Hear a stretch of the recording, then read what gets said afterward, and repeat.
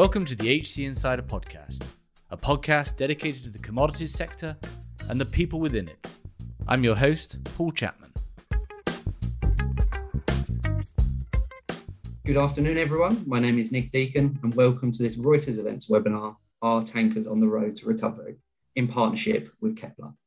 Without further delay, I'm going to hand over to our moderator, Paul Chapman, Managing Partner, Human Capital, a search and talent advisory firm focused on the commodities markets, and also the host of the HC Insider Podcast. Over to you, Paul. Thanks, Nick. Looking forward to this discussion on the tanker market is on the road to recovery after a challenging 2020 and a challenging start to the beginning of 2021. Before I introduce the panelists, I'd just like to say that we're inviting questions in the chat, so please do post those and we'll try to get to them. So thank you to our panelists. First, we've got Peter Sand, Chief Shipping Analyst at BIMCO, Richard Matthews, Director of Consultancy and Research at Gibson, a shipbroker, and finally, Matt Wright, Senior Freight Analyst at Kepler, a data and analytics company focused on facilitating global trade. To tee us up and give us an overview of what's gone on in the first half of the year, Matt's prepared a couple of slides for us just with the data and some insights on the market for the first half of 2021. So over to you, Matt. Thanks, Paul. So yeah, I just thought to kick off the discussion, it would be useful to look over a couple of charts that we can use to then talk around a bit later on. So moving on to the first slide, looking at demand to start with, and China specifically, which is so often the barometer for the crude tanker market. So as we know, crude inventories built very steeply last year, and this year they have been declining, but there is still quite a way to go. So even with generally lower imports, especially in the last couple of months, inventories have been very, very sensitive to any short-term increase in imports. Even, the last couple of months when imports have been well below, 10 million barrels a day, we've seen builds in stocks.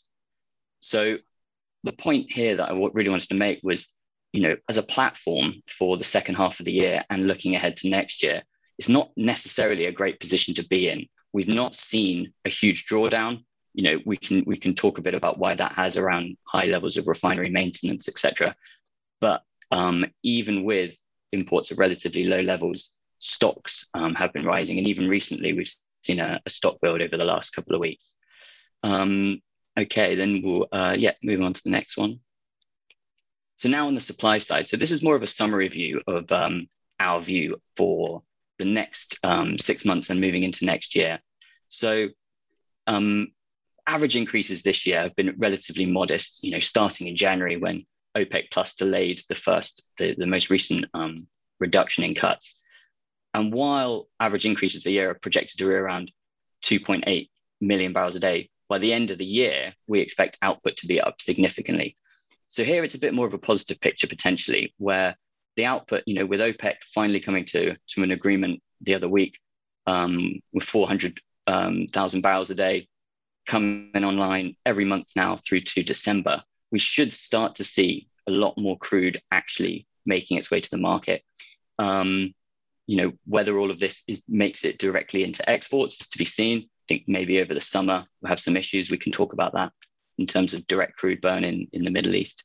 So while you're looking at the dark blue bar, average for the years is not the most exciting number, towards the end of the year, actual loading should be a decent amount higher than where we currently are. And then looking ahead to next year again, some further increases and a higher average for the year, which is definitely what the crude tanker market needs.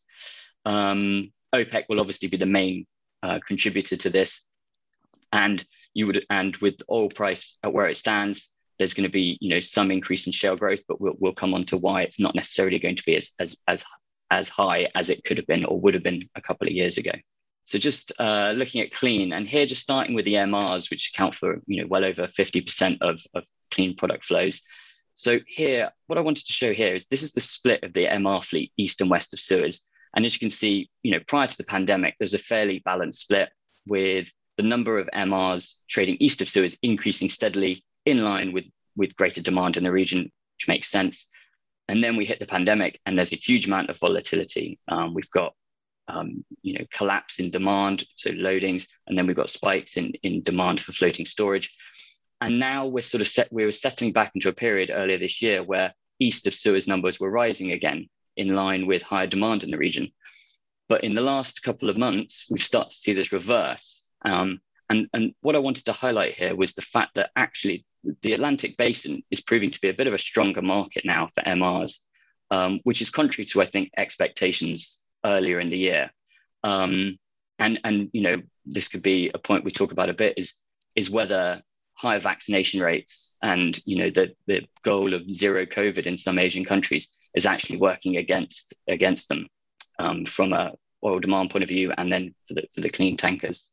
So here we're looking now at the long haul flows, and it's a bit of a mixed picture. Generally, west to east naphtha flows have been very strong. Starting at the year with the return of some South Korean crackers. Imports of naphtha into Asia Pacific are now well above 2019 levels. But then on the flip side, the east to west has been slower to recover, with volumes still falling on some routes. European gas oil imports, hit 2.5 million barrels per day in June, which is, around the 2019 average. But most of this has been sourced from the Mediterranean and Russia on MRs. And so the long haul routes from the Middle East and Asia are not getting, on LRs, are not seeing the benefit. So it's a bit of a mixed picture. While we're starting to see the recovery in volumes, the LRs aren't seeing it all there. So that was it. I didn't want to go into too much detail. Just a couple of slides to sort of kick things off.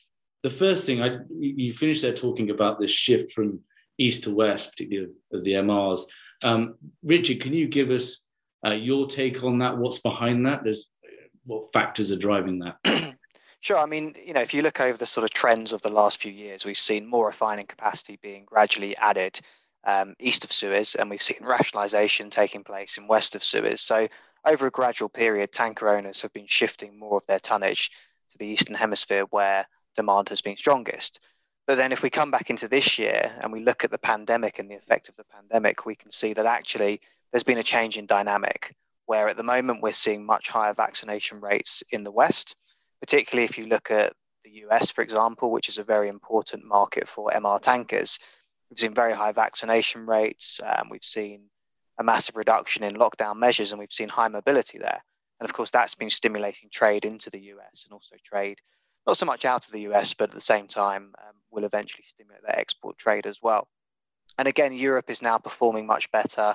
So generally, the Western Hemisphere has been performing more favorably for product tankers. If you look at the East, as Matt said during his presentation, they're very much pursuing a different strategy of much lower caseloads and are behind on the vaccination program. So I think it's a short-term distortion. I think over time, we all know that the demand growth is likely to be stronger east of Suez, but that will depend on these vaccination rates increasing. So short-term distortion, tankers move around the world. They'll effectively move back to the market that pays the higher freight rates in the future. And that will likely be both east and west, but there has to be some balance between the two.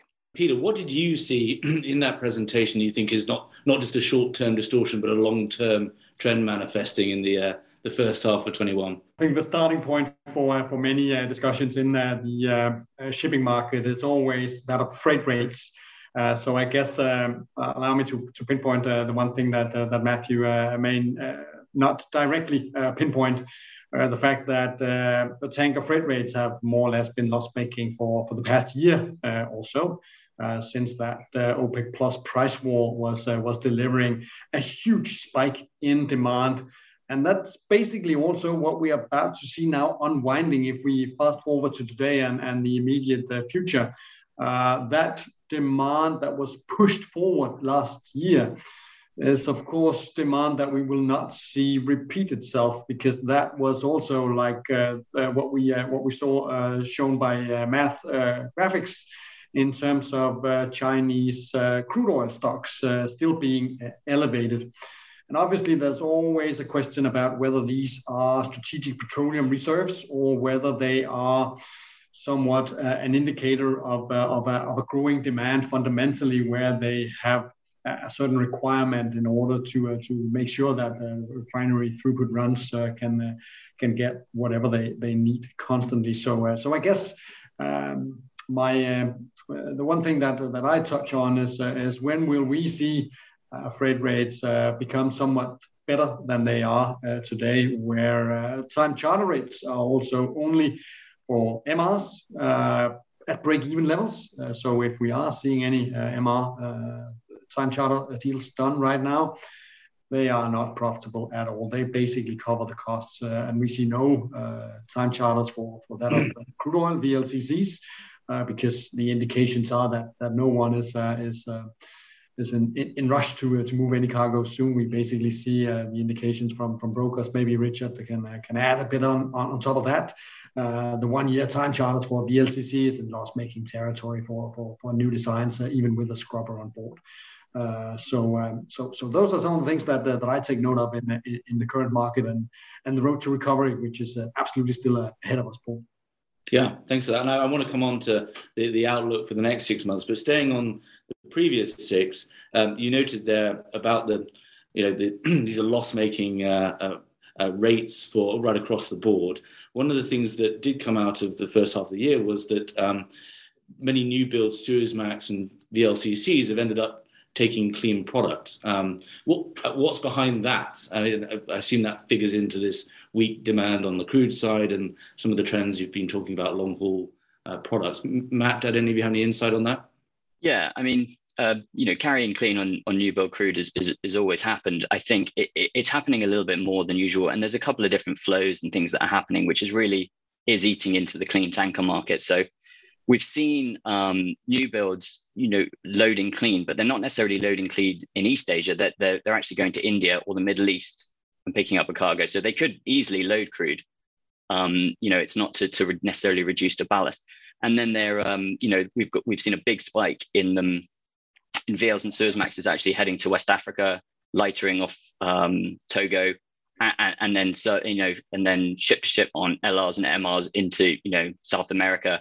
And this has definitely been eating into a lot of MR and LR trade, in particularly LR trade that would otherwise have come from the Middle East and India. It's definitely opportunistic because of the weak crude market. But like as I said, clean products loading on crude new builds is not necessarily a new thing. It's just we're seeing more of it. Yeah, probably just part of those distortions that you mentioned. Obviously, a key factor in depressing rates, or not necessarily obviously, but a key factor in depressing rates is jet demand in the first half of the year and previously. Richard, can you walk us through the jet story? Yeah, I mean, when we look at overall clean product tanker demand, a clean product tanker owner doesn't care if it's jet or gasoline or diesel. It doesn't really phase them as such. But of course, jet is an important part of the overall global demand puzzle. And when we look at seaborne flows, and actually Kepler data will confirm this, you can see that flows of gasoline, diesel, those kind of products are close to where they were pre-pandemic, so recovering quite nicely. But jet fuel is that missing piece of the puzzle. And when you look at overall ton-mile demand for tankers, jet can be much more of a long-haul product. So we see a lot of jet loading out of the Middle East, coming into Europe. And likewise, we sometimes see jet coming out of Asia, heading into the Atlantic Basin as well. So those are long-haul flows, and they create a lot of ton-mile demand. And those are not missing entirely from the market at the moment. We're still seeing those flows. We've been doing some more shipments recently because we are seeing an increase in aviation in Europe at the moment. But it's still not back to where it was pre-pandemic. And until we have that, or that is compensated by something else, we are going to see a product tanker market that fundamentally underperforms. So the question is, when is jet demand going to be back to pre-pandemic levels? Well, it's not this year. We know that. Is it next year? Again, most analysts would probably call it being a bit further beyond that horizon. So it's definitely a headwind that the sector has to face right now. Yeah, and we'll come on to the. I think when do we get back to the pre-pandemic levels across the board is going to be an interesting question. Just before we get there, one final one, Peter. One of the sort of the anomalies of the past 6 months has been typically with such high scrap steel prices and this type of market, you see a significant amount of scrapping of older vessels. We haven't seen that. What's your thesis behind that? Well, Paul, for more than a year now, we have basically warned the tanker shipping industry that they should not expect a flurry of ships to get scrapped. And in order for that to ease the balance, which is clearly off in the market right now with way too many tankers chasing too few cargoes. And the reason for that being, well, as you rightly mentioned, there is a multi-year high scrap steel prices right now. So it easily pops the question: should owners not take advantage of these high markets?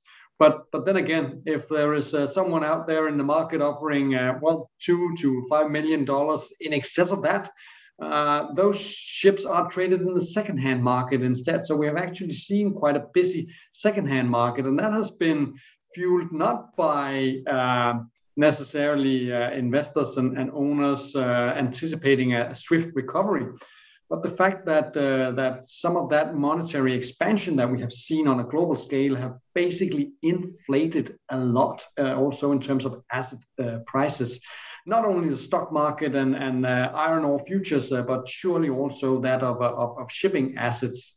So that's one of the reasons behind only a limited extent of demolition. And in some of the records that we tend to follow, we see only 8, and that's 4 trading VLCCs and 4 VLCCs that used to do floating storage only.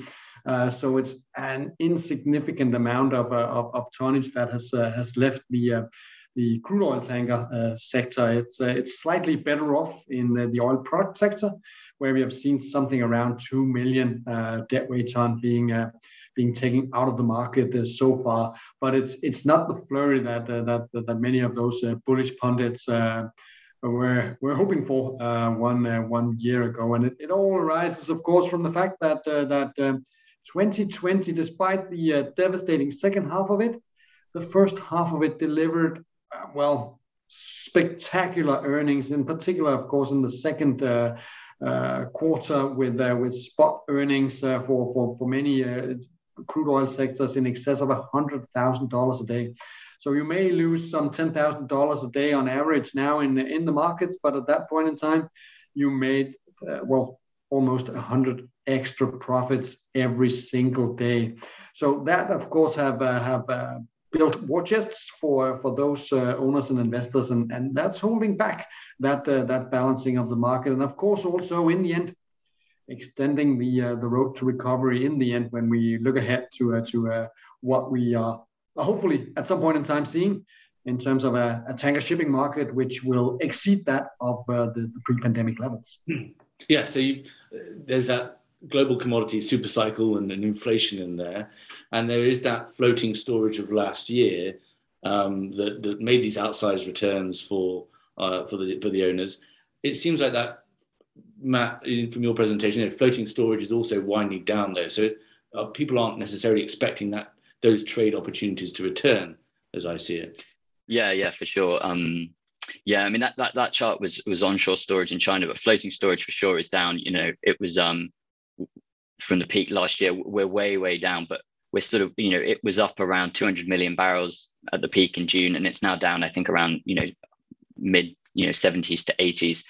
But we are still slightly above pre-pandemic of around 50. So there's still vessels tied up, but they are not. It's not providing a crutch to the market that it was last year. Last year when you had these vessels tied up, particularly the VLCCs, when after that spike that Peter was talking about, rates did come off quite sharply because there was such a drop in demand, and the OPEC cut, obviously on the supply side from the OPEC cuts, but the huge number of vessels tied up did sort of support the market to an extent. The difference that we're seeing the first half of this year is those vessels have left floating storage, they're back trading in the market, and we still have low output and we still have low demand, and that is why we're seeing these negative earnings across the sectors.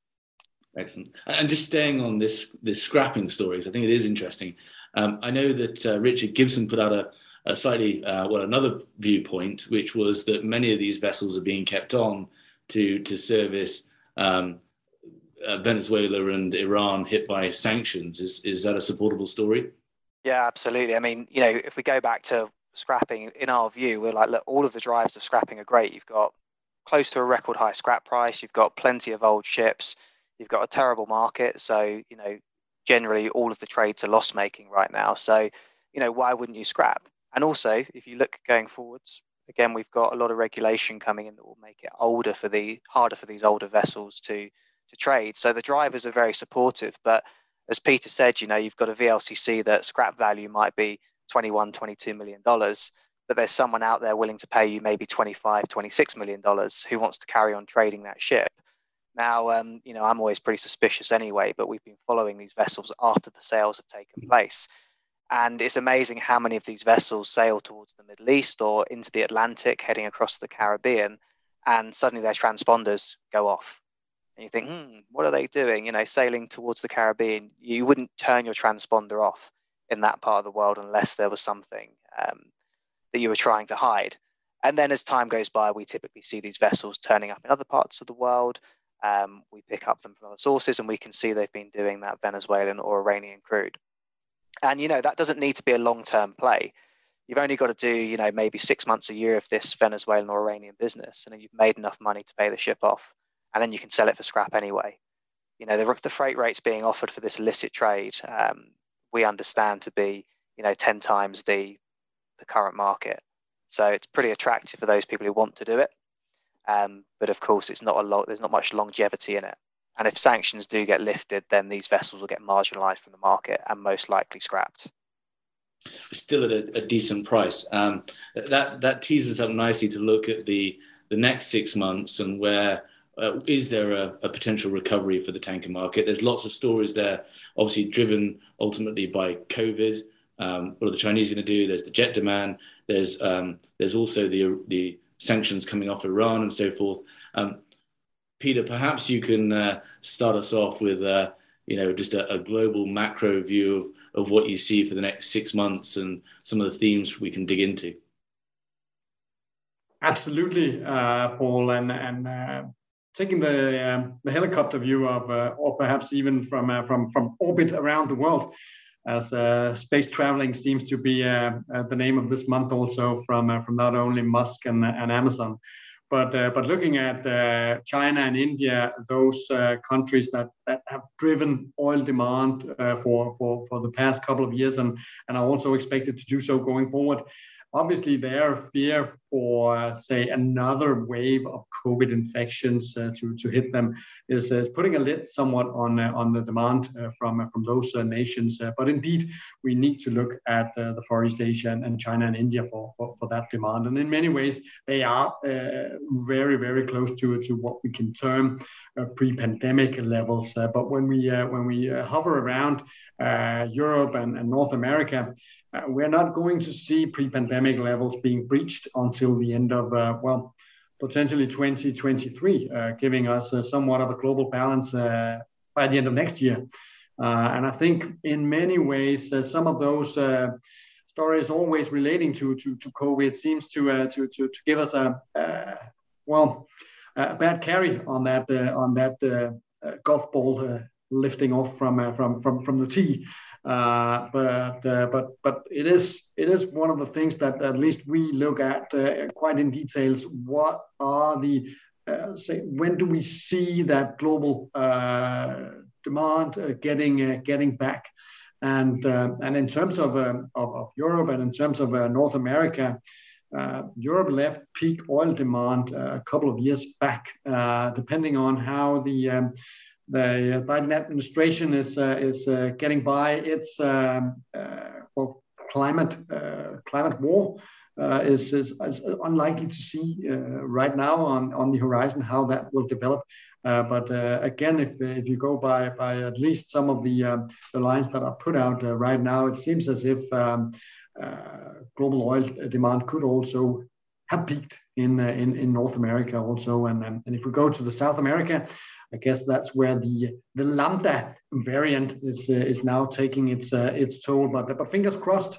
I mean, South America have been battling fiercely COVID-19 from the very start of it. But in many ways, it hasn't impacted shipping that much, fortunately. Fingers crossed, not the Lambda variant will not change that predominantly. So across the globe, we are seeing only a steady and gradual recovery. Fingers crossed when we look forward now that the winter market will always give us some upside in terms of freight rates. But I have to say that if we look beyond the winter market, there's still a lot of say room to be made up. And if you look at OPEC plus, I think it was also pointed to earlier on that oil production in itself is not enough. You need that to be exported. But from a tanker point of view, obviously, the more oil being produced, the more oil is also likely to be exported. And that is, of course, good for business going forward. Yeah. I know from your own writing that the view is that the peak demand, I think 2017 for Europe, you stated in 2019 for North America. So with those in the rearview mirror, it's very much looking at the developing nations for that future growth in demand. Matt, in your presentation, you alluded to the low vaccination rates and different strategies in Asia. What does the data show, if anything, about the next 6 months for Asia demand? Yeah, so Southeast Asia, on the clean side, is a really, really important product sink. Huge net importer of products. A lot of that is refined in the Middle East, in China, and elsewhere. So we've seen growth in imports has slowed definitely in the last couple of months. I think January to March we saw pretty steady growth, but it's definitely come off. You've got countries like India, which are posting some of the highest numbers, COVID numbers at the moment. It is definitely a concern, and I think depending on how they come out of this, the current Delta spike will be key, and how they adapt their zero COVID strategy. What it means from a crude, I think starting on the sort of overall crude side, I think looking at China is a key one, because China's demand is going to drive main crude flows, and if crude flows are doing well, a lot of the other tanker segments seem to follow.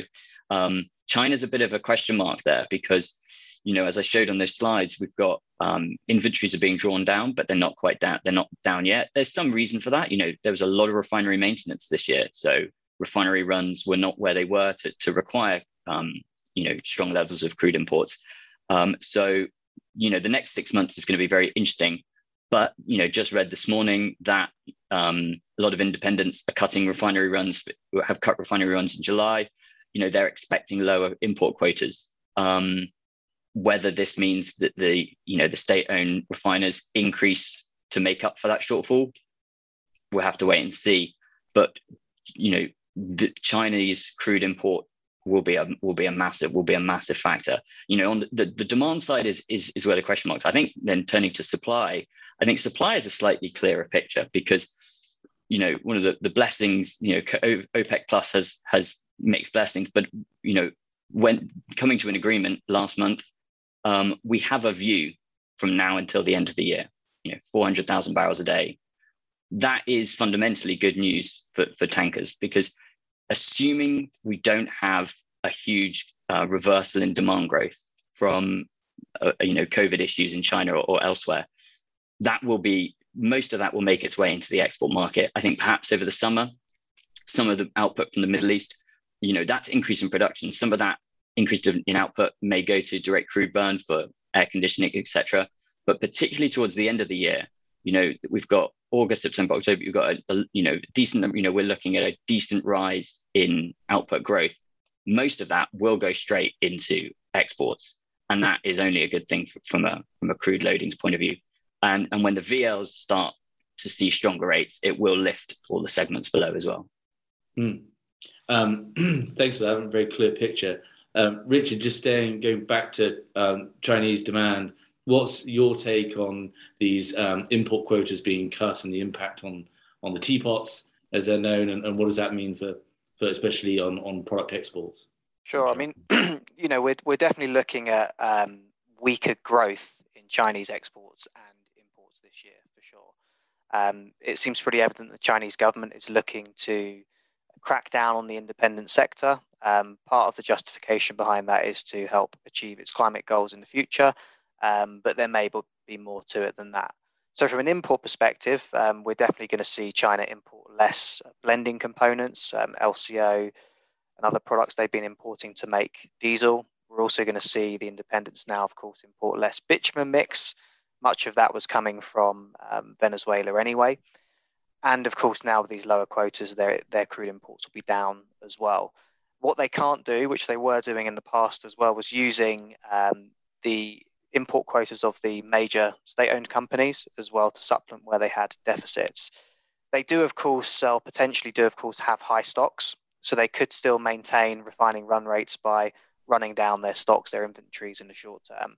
But again, they need export quota to push this product to market. And it doesn't look like they're going to be getting much of that going forward. So certainly it is a bit negative for product exports from the country.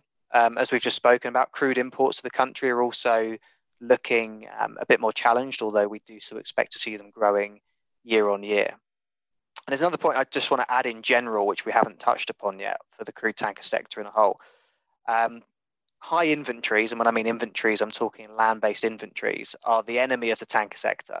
When the market's backwardated and refiners have high land-based inventories, they're less likely to take increased volumes of seaborne crude.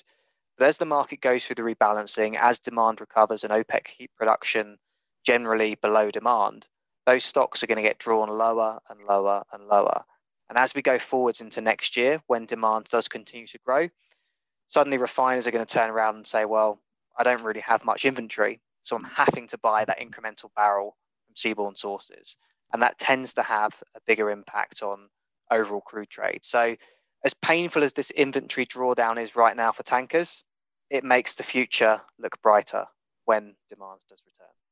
Yeah, so you've got a few things pushing a positive picture. You've got obviously the OPEC Plus story. You've got some of this drawdown of inventories. Where does jet fit into this? And is there any view to it? Does anyone have a view that jet will recover through the rest of the year, or is it going to stay depressed? And I realise that's a tough question with the Delta variant spiking across the world as we speak. Yeah, if I can add a bit on that, Paul, I think all the long hauls will still be very much missing in the world of jet fuel demand. We have seen domestic flights in China, in the US, and also up and coming now in Europe, picking up. But it is all of the long hauls that is limited. The travel restrictions that remain in place for battling COVID, which is limiting that of jet fuel. But please allow me also to conclude a bit on China and one of the long hauls that we see for VLCCs, because Brazil is normally one of the friends of very large cruise carriers when they export crude oil out of Brazil into China. But we have also seen somewhat of a weak support from that market this year. I mean, especially May exports in general, but in particular to China this year was horribly low, with June somewhat in a recovery mode.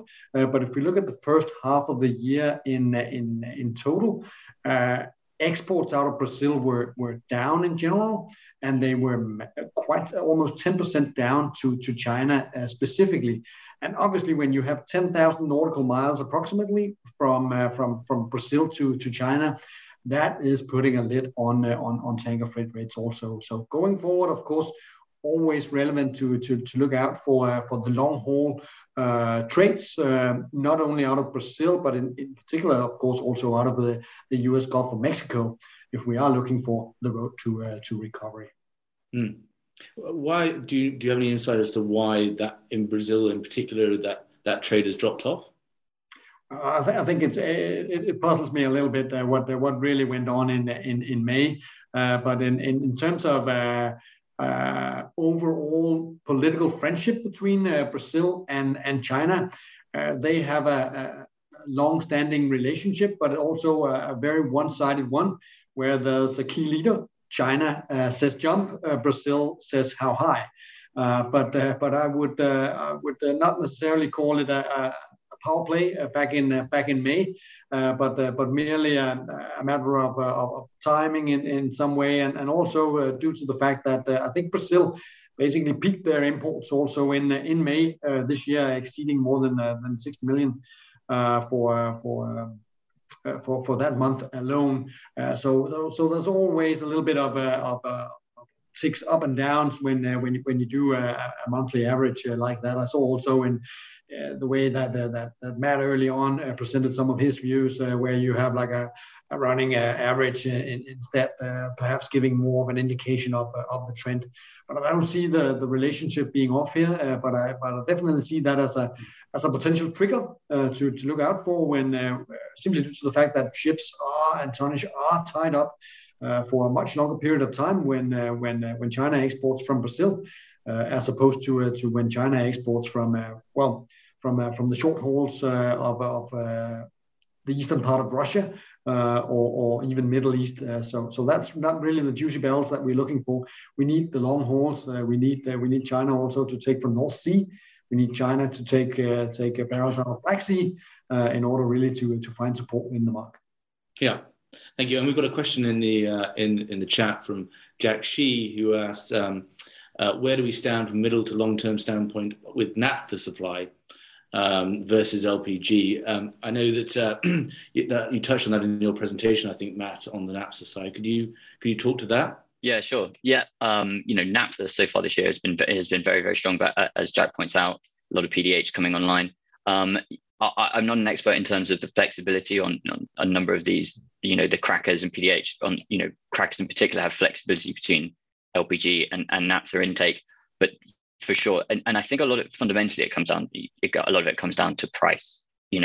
If one of them is moving above the other, you're going to see some switch back.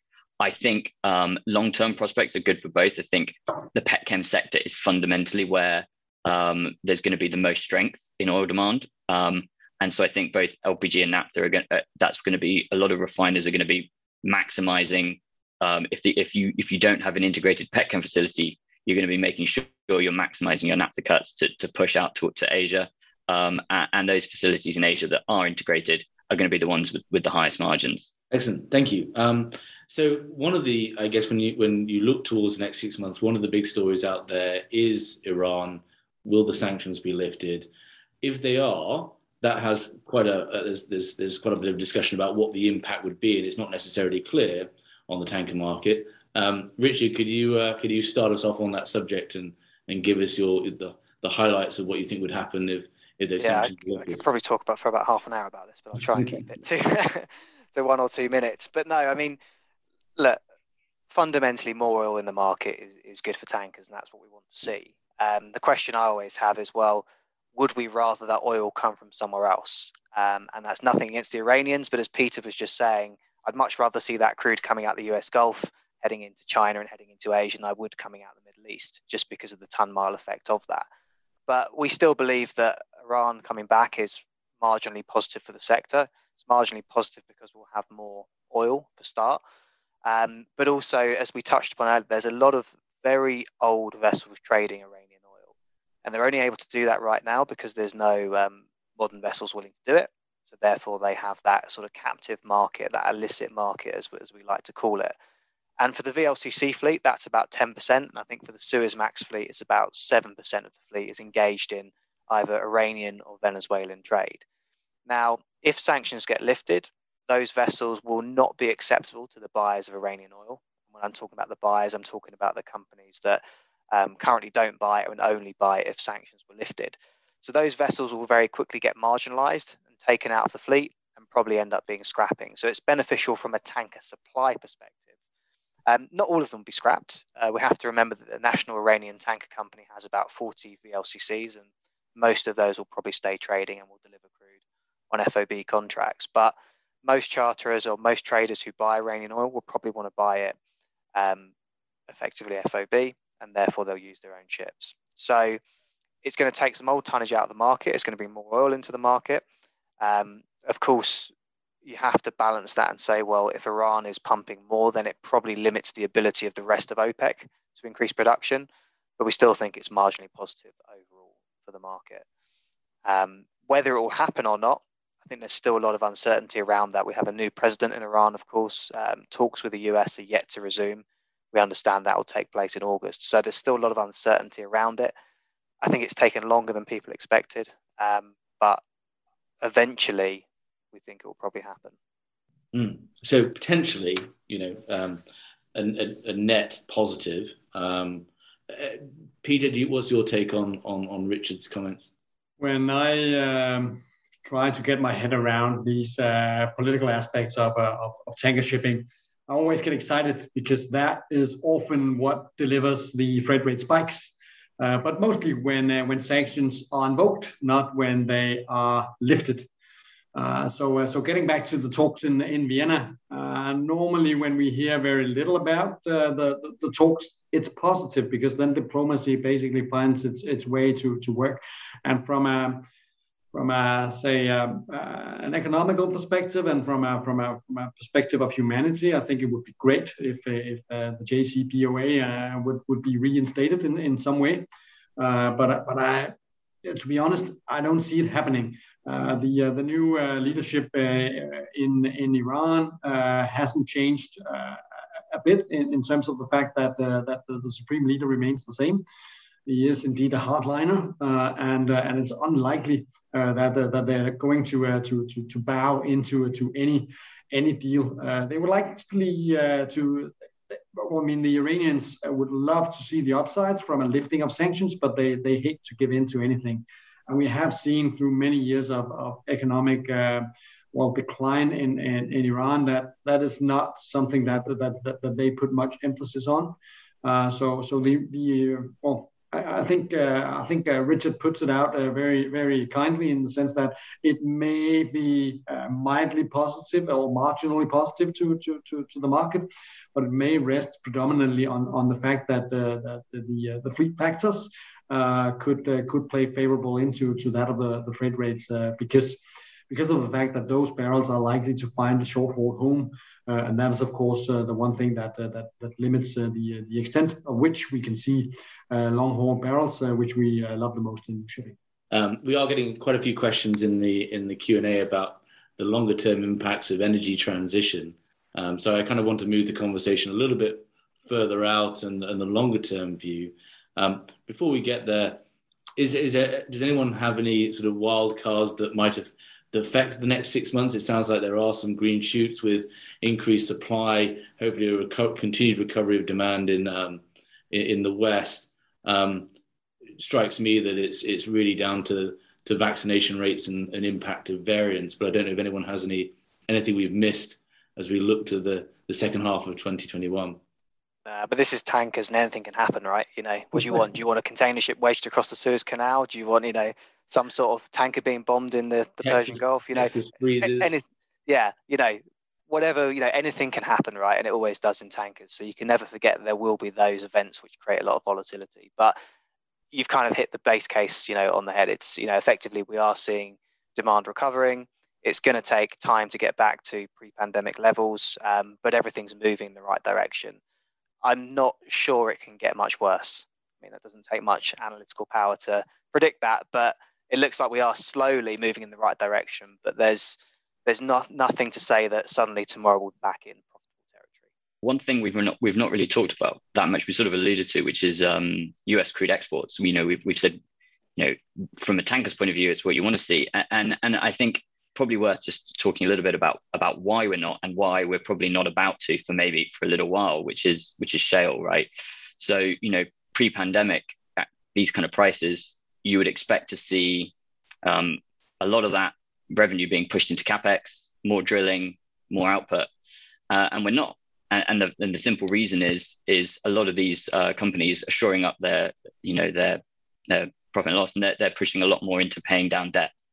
So we're not seeing a lot of CapEx, increase in CapEx and new drilling happening. What we're seeing though is we are expecting to see some increase in output from the US this year, but that's mainly from the drilled but uncompleted wells, of which there are a lot. So, long term, I think there's a lot of talk about the death of shale. I think that's massively overstated, but the huge investment that went into export infrastructure in the US Gulf, which is massively underutilized, is still going to be underutilized for a little while longer.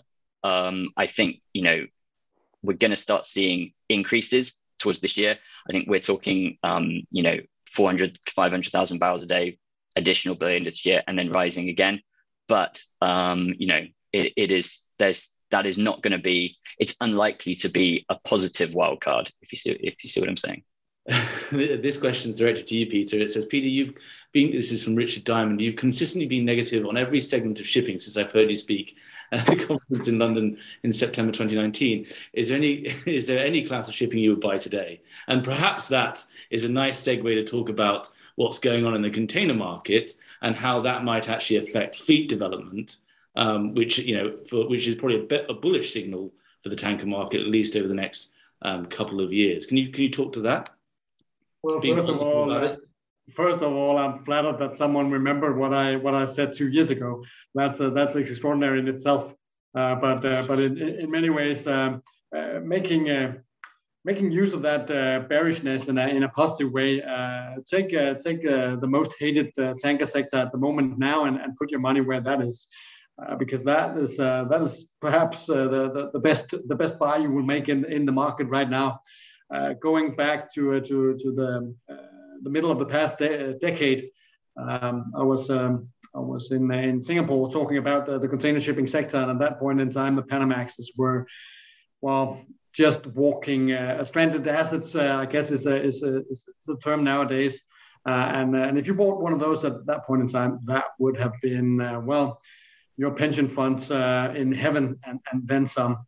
But going forward and talking about the oil demand and the questions coming in, I think we are very much in the safe house in terms of oil demand for at least 2025 and also for 2030 to some extent. Recall that the pledges made by President Xi of China is that they're going to peak carbon emissions by 2030. Unlikely to be happening before that. Of course, it's not oil emissions, all of it. It also relates heavily on that of coal, of course. But it remains a fact that China is likely to fight carbon emissions mostly on the coal side and not so much on the oil side. So looking at also the not only the medium term but the longer term, I would not be afraid that oil demand all of a sudden evaporates beneath our feet. That whole, say, climate agenda needs time to get into the gears, to put that transition thoroughly on the rails. And we are still very far away from that. I think mostly what we see in terms of renewables, of course, taking up some of that fundamental demand for energy on a global scale is merely biting into the chunk of growing demand, not so much into established demand already. So I know that I don't think I've been one of the bears for oil demand in the past a lot. Mostly been into the area of the ring where I have seen a huge demand for energy, actually putting somewhat of a cushion for shipping and shipping of fossil fuels going forward, at least, as I said, into 2030. Coal being perhaps the one exception, but also LNG seems to be in a sweet spot at least until 2030, and it originates from the fact that global energy demand is still very much on the rise, and any electricity transition is unlikely to eat into that of oil demand. It's more likely to eat into that of coal demand, basically due to the way that energy demand and production is structured today. Yeah, please. I guess the in a more concrete short-term view, it might impact fleet development in a positive way for rates, at least, in the sense that these are 15-year assets. You're talking about 2030. That's only, it's 8.5 years away. So are people going to be investing in these in a fleet now with these concerns over long-term demand for the ships themselves? And secondly, you are bullish on the container markets is doing extraordinarily well, and shipyards across the world are filled with orders for new container ships. So the argument, therefore, is that actually we might see rates supported by a lack of new fleet development, in the next at least until 2023. Richard, can you does that make any sense? Yeah, I mean, It's absolutely okay. I mean, we're loving the fact, we're very much exposed to tankers, our company. So we're loving the fact that everyone in the container market and the LNG market is ploughing in and looking to invest in new tonnage because they're taking all the shipyard slots away from the tanker market. So, yeah, we're looking very much forward to really sort of 2023, 2024. We've still got quite a lot of vessels delivering next year. So I think there's something like 55 VLCCs due for delivery next year and quite a large number of other vessel classes as well. So fleet growth will continue next year unless we have something exceptional on the scrapping side, which at the moment is not looking hugely likely, although we're still very optimistic that will eventually come. But there's very few tankers for delivery in 2024, and it's pretty low for 2023 as well. So if we fast forward a couple of years, we get to say end of 2023, 2024, we've got world oil demand back above pre-pandemic levels. Suddenly we've got no new tankers coming out. Those vessels that should have been scrapped this year, haven't been scrapped, will eventually have to be scrapped. They've only probably got another 2.5 years tops left in them. So suddenly you'll have a much tighter fleet supply position and you'll have stronger demand. So there's a bright outlook for the tanker market. It's probably going to take us another 18 months to really get to that bright outlook, but it is coming. But the key thing with this market is nothing lasts forever. And we know that if we have a boom in the market, you normally only get that for 2 or 3 years. And then, like the container sector, we'll go and sow the seeds of our own destruction by building lots of new ships. John Ogden in the chat asked, you just mentioned it there, that there is still, I think you said 55 ships coming into the fleet in the next year or so. Is that only going to, in his words, rub salt into the wounds of the market in the short term? Yeah, potentially. I mean, again, if you look at those 55 VLCCs, as we talked about earlier, those vessels are probably going to do clean products on their first voyage. So that's going to take away some clean product tanker demand during the first few months of their lives. And then, of course, they'll come into the crude market soon after that. And again, continually add supply, add to the supply side story. We're probably not going to see that same amount of vessels taken out of the market next year. So it's going to take a few years for the supply-demand balance to fully redress. In our view, next year, we think that tanker owners on average will probably be around about break-even levels. It'll probably take until 2023 before they start generating some decent income once again. And beyond that, one bullish note, especially on, I guess, the product side of things, on the clean tank side, is you've got this development of these mega refineries in the Mid East. That typically means more ton miles, as a compared to the historical refining complex. Matt, do you think that's a bullish signal for the future of at least the product side of things? Yeah, I think it really depends. So one of the questions sort of alluded to what are the long-term prospects for product, oil demand. And I think, one of the issues that we thought we had a clear picture pre-COVID, mature economies were on the decline, but emerging economies were making up for that. And so maybe peak demand was the mid 2030s, somewhere around there.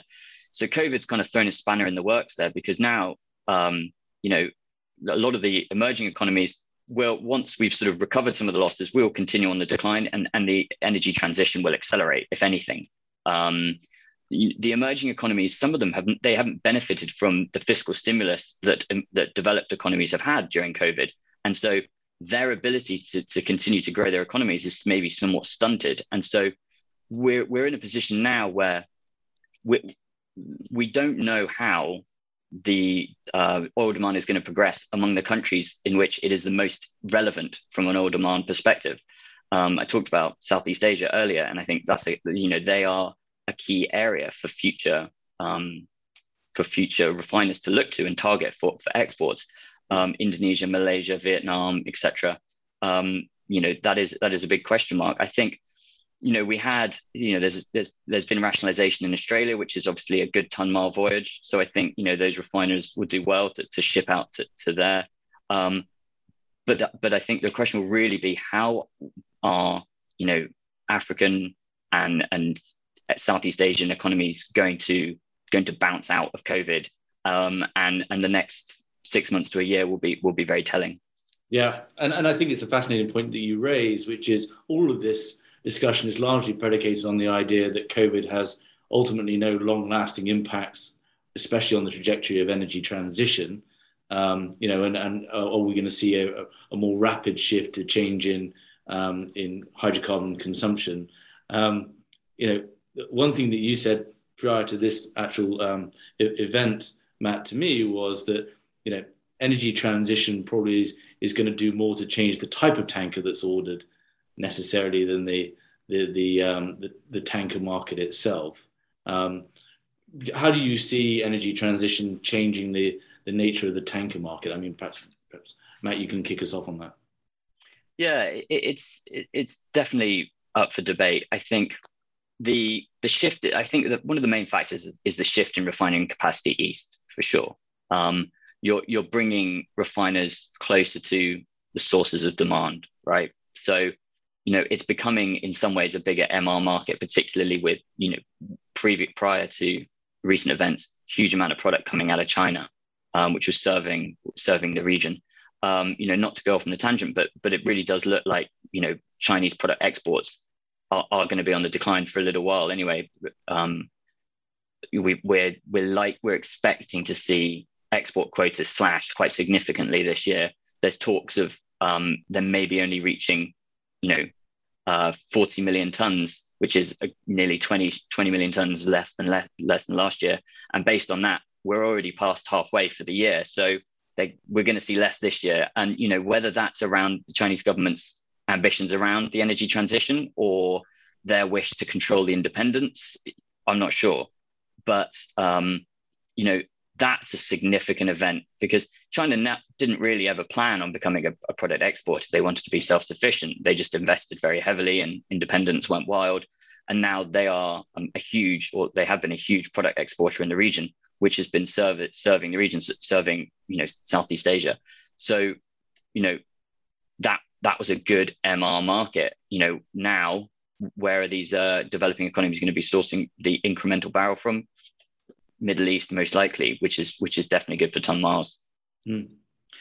Peter, another macro question for you, but staying on that theme of energy transition and impact on the tanker fleet. There's a question in the chat from Carl Jeffrey who asked, do you think CO2 shipping market could be of interest to the tanker operators one day? What's your take on that and more broadly energy transition's impact on the market? I don't think shipment of CO2 will make a huge impact on the tanker markets. I trust that any significant impact on climate change, you need to capture the CO2 at the origin source. So very limited tankers are likely to get employed by that. But having said that, I mean, those first movers that we see already setting something up, transporting CO2 from the northern part of Europe to Iceland, is of course perhaps an omen of what may come. But I don't see that as a big play going forward. But surely, when looking at the energy transition and that of transportation, which of course takes up a huge part of the oil demand. That is, of course, tricky in terms of passenger vehicles, much more than it is for trucking and long-haul trucking in particular that relies on distillates other than gasoline. So what we see in terms of the shift to electric vehicles on a global scale, it is still very slow, at least in the way that we see it. Even though you can paint quite bullish pictures on the uptake of EV sales on a global scale, you always need to put that into perspective of the present fleet of passenger cars and trucks on the global scale.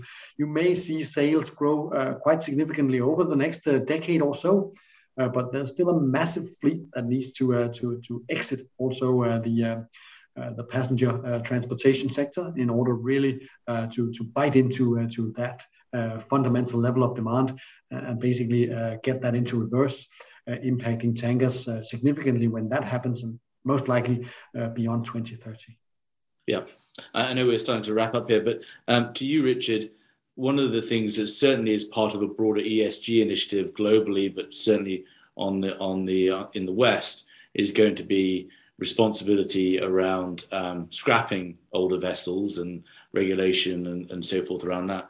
As those restrictions or those those policies increase the costs incurred by ship owners. What does that happen? How does that impact the tanker market? What do you see with the fleet? Does it just continue to age, or?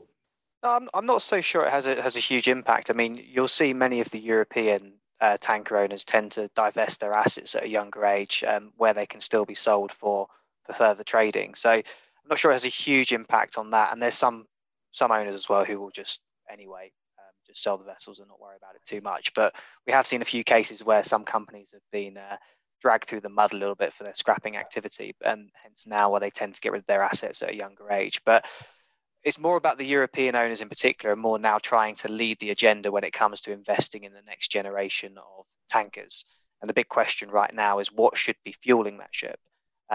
Should you still go for a conventional tanker burning oil-based fuels but look for the most efficient vessel possible, or should you go for something burning perhaps ammonia, or even further down the line, hydrogen?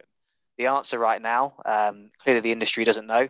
Many owners are trying to adopt a flexible approach whereby they order an ammonia-ready tanker, an LNG-ready tanker, or even an LNG-powered tanker.